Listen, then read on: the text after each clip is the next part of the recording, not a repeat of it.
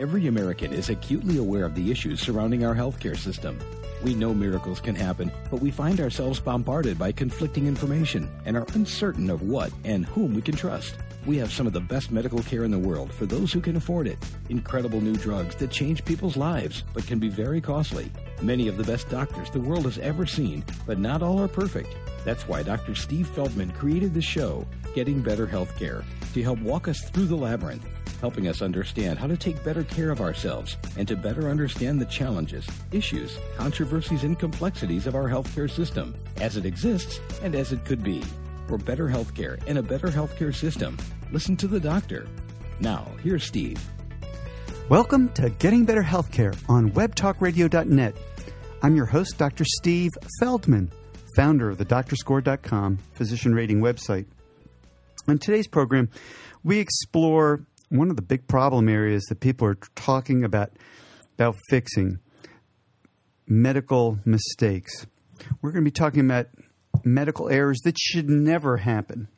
To speak to us about this, we have Dr. David Nash, MD and MBA, Dean of the Jefferson School of Population Health at Thomas Jefferson University. I'm in awe of Dr. Nash's breadth of publications. His research addresses the quality of healthcare in the United States, disease management outcome measurement, productivity measurement, and clinical care quality measurement. Welcome to our program today, Dr. Nash. So we're spending all this money on healthcare. How is it possible that mistakes are still happening? It's a wonderful question, and you are right in your observation about what we're spending. I'm sure our listeners know that the United States spends more money per person on an annual basis for healthcare than any other country in the world. And yet, according to the best evidence from the OECD and the Commonwealth Fund, over the last 4 years, the United States doesn't even rank in the top 10 of all countries worldwide based on the outcomes of what we're paying for. In short, we're surely not getting value for the money we're spending. And part of the reason we're not getting value is we continue to have an epidemic of medical error. An epidemic? What kinds of errors are we talking about? Well, we're talking about that medical error and preventable medical mistakes are the fourth leading cause of death in the United States. Wow, fourth leading cause of death. What are some of these errors? So the ones that make headlines are the ones that people recognize. A 10,000-time appropriate dose of heparin to Dennis Quaid's twins, the switching of incompatible blood, killing a organ donor at Duke Medical Center. I remember that one. The death of Josie King from dehydration at Johns Hopkins Hospital while her mother insisted that something was wrong and all the house officers and attendings ignored her. And regrettably, the list goes on and on. The Joint Commission receives dozens of wrong site surgery reports every month, even in 2010.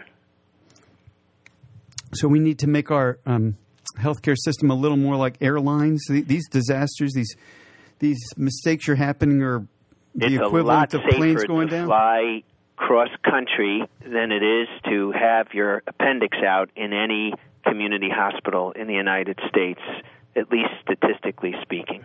So you're right, Steve. We have a long way to go to make healthcare harm-free. We're never going to make it error-free. What we must do in our practice lifetime is make it harm-free. How do you quantitate these costs? It's an excellent question. The best research evidence we have is that medical errors that people survive in the typical community hospital cost somewhere between $3,000 and $5,000. That is extra time in the hospital, more drugs, more tests, recovery, etc. So even if you look at it from a cost perspective, we would do well to reduce error just because it would reduce waste and reduce spending, not to mention the suffering, of course. So from an economic perspective alone, reducing errors is good business and good medicine. Well, that's got to be true. Our health system, we're spending a little bit more per person than other countries. We're spending a lot more. Is eliminating these errors going to make a dent in that? Eliminating errors would make a big dent. It would certainly reduce a lot of suffering, no question about that, and would reduce medical expense, that's for sure.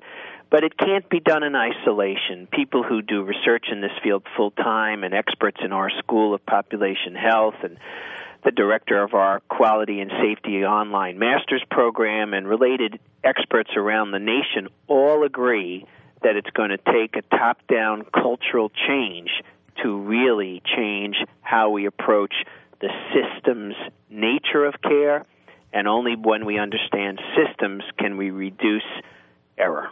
When we talk about the costs, are we talking the direct costs, or are there indirect costs that are contributing to the expense to our system? Excellent observation. We're clearly talking about both the direct medical costs, an extra day in the hospital, an extra stay in the ICU due to sepsis from a line that never should have been in the first place. And then we're talking about the indirect costs, the non-medical costs of people taking time off from work to care for loved ones, the direct non-medical costs of time lost from work. The ripple effect throughout the economy from medical error is staggering, most especially during the time of a recession.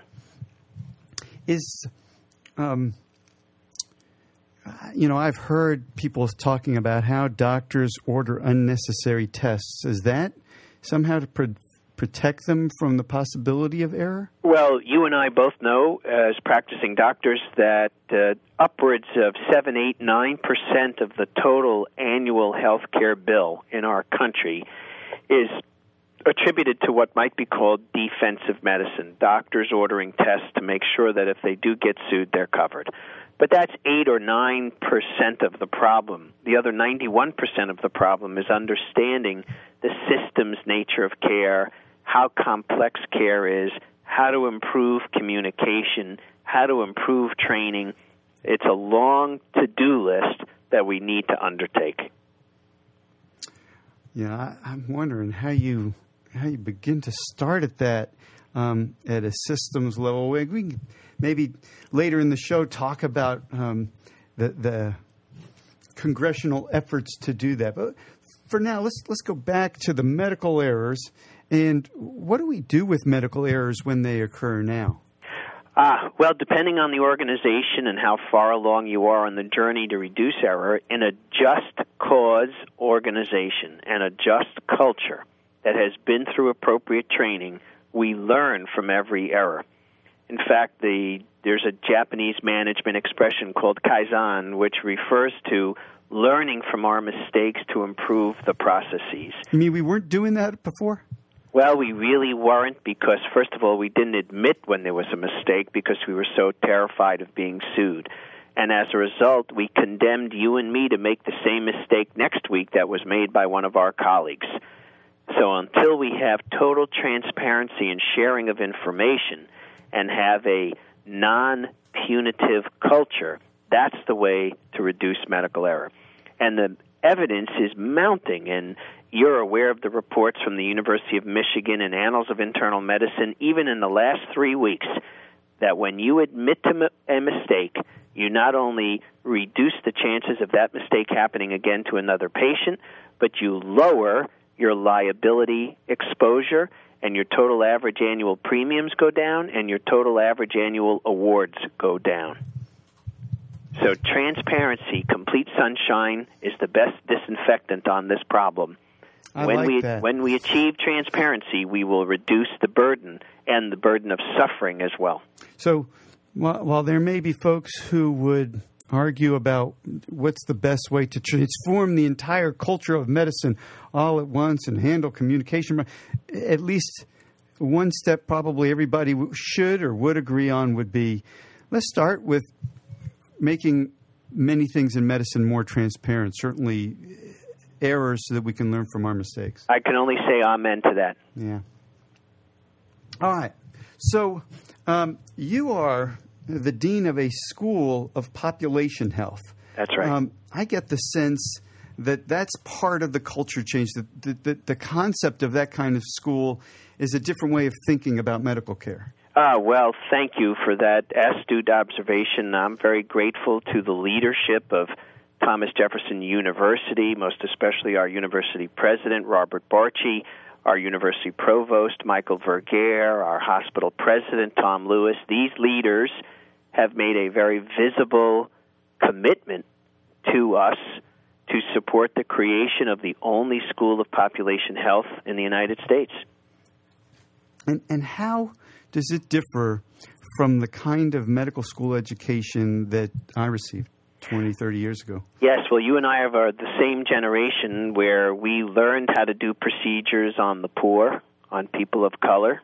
Today, of course, most medical students thankfully learn procedures in a simulation center like the one we have at Jefferson Medical College.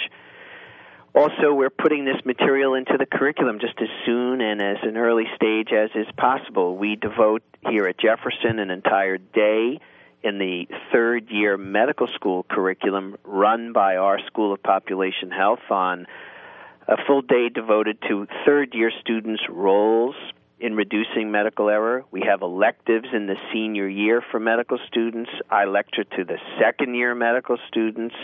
Every single graduating senior meets with me for 1 hour by the time they're done of their senior year, and we talk about their role in improving the quality and safety of care. So we're making progress, but it's slow. And, of course, we're only one medical school. We're very appreciative of our colleagues at Northwestern Medical School, where there's another master's degree in quality, the University of Illinois at Chicago that has a special training program in quality and safety. So there are pockets of progress around the country, but we have a long cultural road we have to walk on before we can really say that modern American medical education is fully committed to the agenda of measuring and improving what we do every day. You know, I've heard the airline analogy used with respect to malpractice and safety. I've never heard it used to describe how we are trained. So what you were saying about our training is that folks of our generation, it was as though the pilots learned by flying around poor people of color. Well, that's in part right, but let's go back and let me extend that analogy. Prior to 1977, the military and commercial aviation industry had more crashes due to pilot error and poor communication than equipment failure. And it was only after the dreadful Canary Island crash of two 747s on the ground, killing more than 500 people, that the industry really woke up and said, we must find a better way. And that better way led to the science of crew resource management, now called CRM. And you and I could certainly understand how improving communication could save lives. Did that endotracheal tube really get in the right place? Is that the right lab test? What is the patient's name, and is she the only name on the floor with this condition? And on it goes. So if we could practice to improve communication, which we know from other industries is quite doable, just imagine how many lives we could save. You're listening to Getting Better Healthcare on webtalkradio.net. We're speaking today with David Nash, Dean of the, let me make sure I get this right, School of Population Health? That's correct. At Thomas Jefferson University. Thank you. So there was so much noise back in the springtime over healthcare reform in the United States. With the upcoming elections, that noise is beginning to perk back up. Is what our government's doing the right way to go about improving our healthcare system, or is there something else that should be going on? Well, it's a huge question, and certainly we could have an extended conversation about the details of the Affordable Care Act. Let me try to narrow your good question with regard to the topic at hand. So let me rephrase it, if I might. Is there anything in the current bill that specifically addresses the quality and safety of medical care? And the short answer is not really. So we're going to spend billions. We're going to create new delivery systems, primary care medical homes, accountable care organizations. We're going to put pressure on the managed care industry and limit the medical loss ratio. We're going to give additional money to primary care doctors. We're going to have demonstration projects in Medicare, and it's a long, long list. But strictly speaking, are we devoting those kinds of resources to measurement and evaluation to improve what we do every day?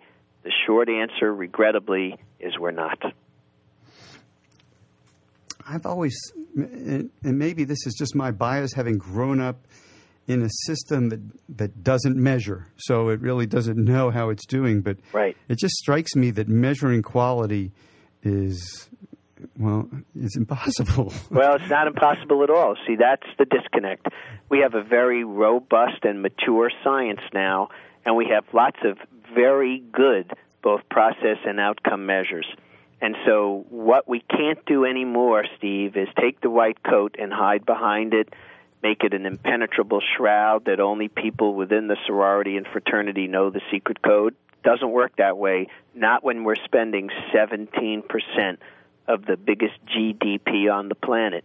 Maybe when we were at 5%, we could get away with that, but not today. All right, so let's make it concrete. You specialize in hospital stuff. I specialize at the total opposite end of the spectrum in dermatology of all right. things. And I think I got asked by my American Academy of Dermatology to help serve on a committee that will look at outcome measures in dermatology. Wonderful. What kind of outcomes can we look at? Oh, you can look at lots of outcomes. First of all, let me set the stage, if I might. We know from solid research and articles that would fill the room I'm sitting in that ambulatory care is 4 times as dangerous as hospital care. That's right, 4 times as dangerous, statistically speaking. Now, the good news is an error in the office usually is not fatal, but the total numbers of error on a per-person basis are 4 times what they are in the hospital. That's part one. Part two, I'll give you a great dermatology outcome measure, one that we've used at the Jefferson University faculty practice plan. 5 years ago, I asked our very busy dermatology practice, what's the average turnaround time from a biopsy in the office that proves to be cancerous to notification of the patient? Yeah. They didn't know the answer. So you're only going to manage that system or process that you measure. Okay, so that's a process measure. That's a great process measure. And a good outcome measure would be individual physician measures of competency, individual dermatopathology measures of how accurate their readings are. We could go on and on. So there's both process and outcome measures that I think would be very germane. And by the way, we didn't waste any measures on any experts or on any specialists.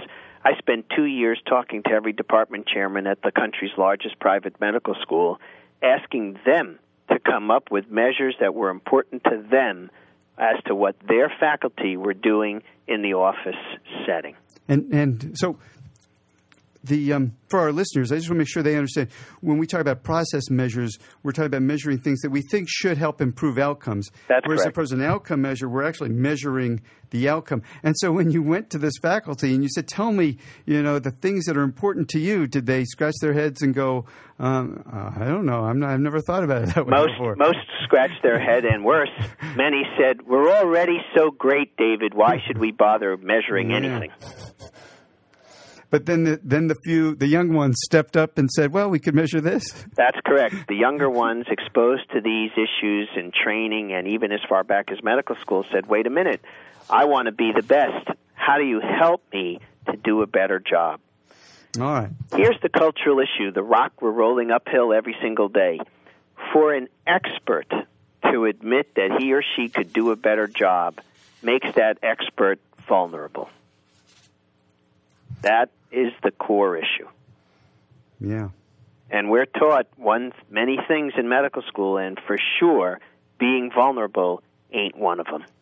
Except at your medical school. Well, we're trying, that's Excellent. for sure. So I get the sense now, until the system changes, maybe people have to take matters into their own hands to some extent. Do you have any suggestions for them? That's a wonderful observation. Sure, every patient is ultimately responsible for talking to their providers about all aspects of their care. I'm referring to 2 books that I can think of right away. David Shulkin's wonderful book, Questions Patients Should Ask, and Patty Spaeth's wonderful book, now in a second edition, Protecting Yourself from Medical Error. So let me give you some concrete examples. It's very straightforward but hard to implement. Every patient should not take a single pill until they know that their provider has explained what the pill is for, what the potential side effects are. And one day, if you're in the hospital and that pill is purple and the next day it's yellow, you ought to ask, excuse me, yesterday this was purple, today it's yellow. Are you sure this is the right darn pill? Mm-hmm. Now, there's ways to ask it nicely. I also wouldn't let anybody touch me if I hadn't seen them wash their hands. And you and I know that across the nation, in 2010, the average hand-washing rate in an ICU setting is just above 2/3. Oh.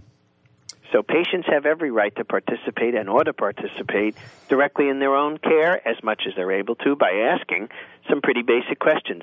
Excuse me, Dr. Nash, how many times have you done this procedure? May I speak to a patient like me on whom you've done this procedure in the past? Mm-hmm. With your permission. And on it goes.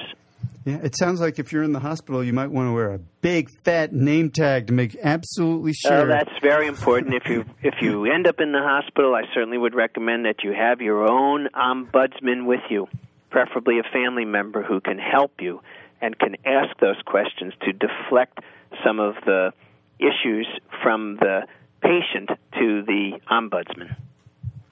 Dr. Nash, you've been very generous with your time today. We've given our listeners a few practical suggestions. Do you have any other suggestions for them about their health care or our healthcare system that you want to get them motivated to get involved in? Sure. I appreciate the opportunity. To me, I think you can explain what's wrong with American medicine in 3 words. And those 3 words are unexplained clinical variation, which is a fancy way of saying doctors do what they're trained to do. And so part of our challenge is make sure that the training process incorporates all the things we've had the opportunity to discuss here today: self-evaluation, measurement, transparency, an opportunity to close the feedback loop. We've got to be able to do these things to really improve and to do what doctors want to do in their heart every day, which is to do the best job they can. Oh, I would echo that. Thank you so much for your time. Thank you very much.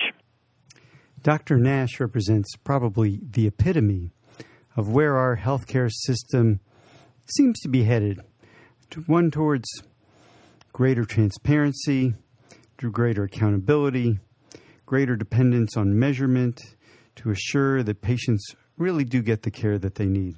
I think Dr. Nash hangs a lot on the fact that people across the United States get different medical care, and that variation almost implies that somebody's getting better care than somebody else. And so what we need to do is to reduce that variability, making sure that everybody's getting the best possible care. You can only do that if you measure it. And I think to some extent he's right, but as I've probably mentioned to you before, I think how we do those measurements will be somewhat tricky. Measuring across different doctors and comparing them can lead to unwanted things to happen. In theory, somebody could try to avoid the patients who are more difficult to treat because they don't want to ruin their score. I don't worry too much about that. I think one of the big values of doctor scoring systems, including the doctor score system that we use to obtain feedback from patients on how they thought the doctors are doing, is that doctors themselves are self-competitive and that you don't have to compare them to anybody else. You just show them how they're doing, and they're going to do their best to do a better job. As Dr. Nash, and I think I would completely agree, doctors desperately want to give patients the best possible medical care, and so giving them the tools to do that, giving them measurement tools that help them achieve that kind of success is something that they will all be looking forward to. Well, next week, we have a guest scheduled that probably could elaborate on this and many other important areas about physicians in the healthcare system. It's Cecil Wilson, MD. He's president of the American Medical Association. Should be a very fun, interesting, and enlightening interview. That's it for our show today. Our theme music is by the incomparable Michael Zioli. Until next time, I wish you the best of health. Thanks for listening to the show today. Remember to go to DrScore.com to get and give feedback about your doctor and to read others' recommendations about doctors in your area. It's a way to choose your path to healthcare empowerment. That's DrScore.com. DrScore.com. And we'll see you next week right here on Getting Better Healthcare.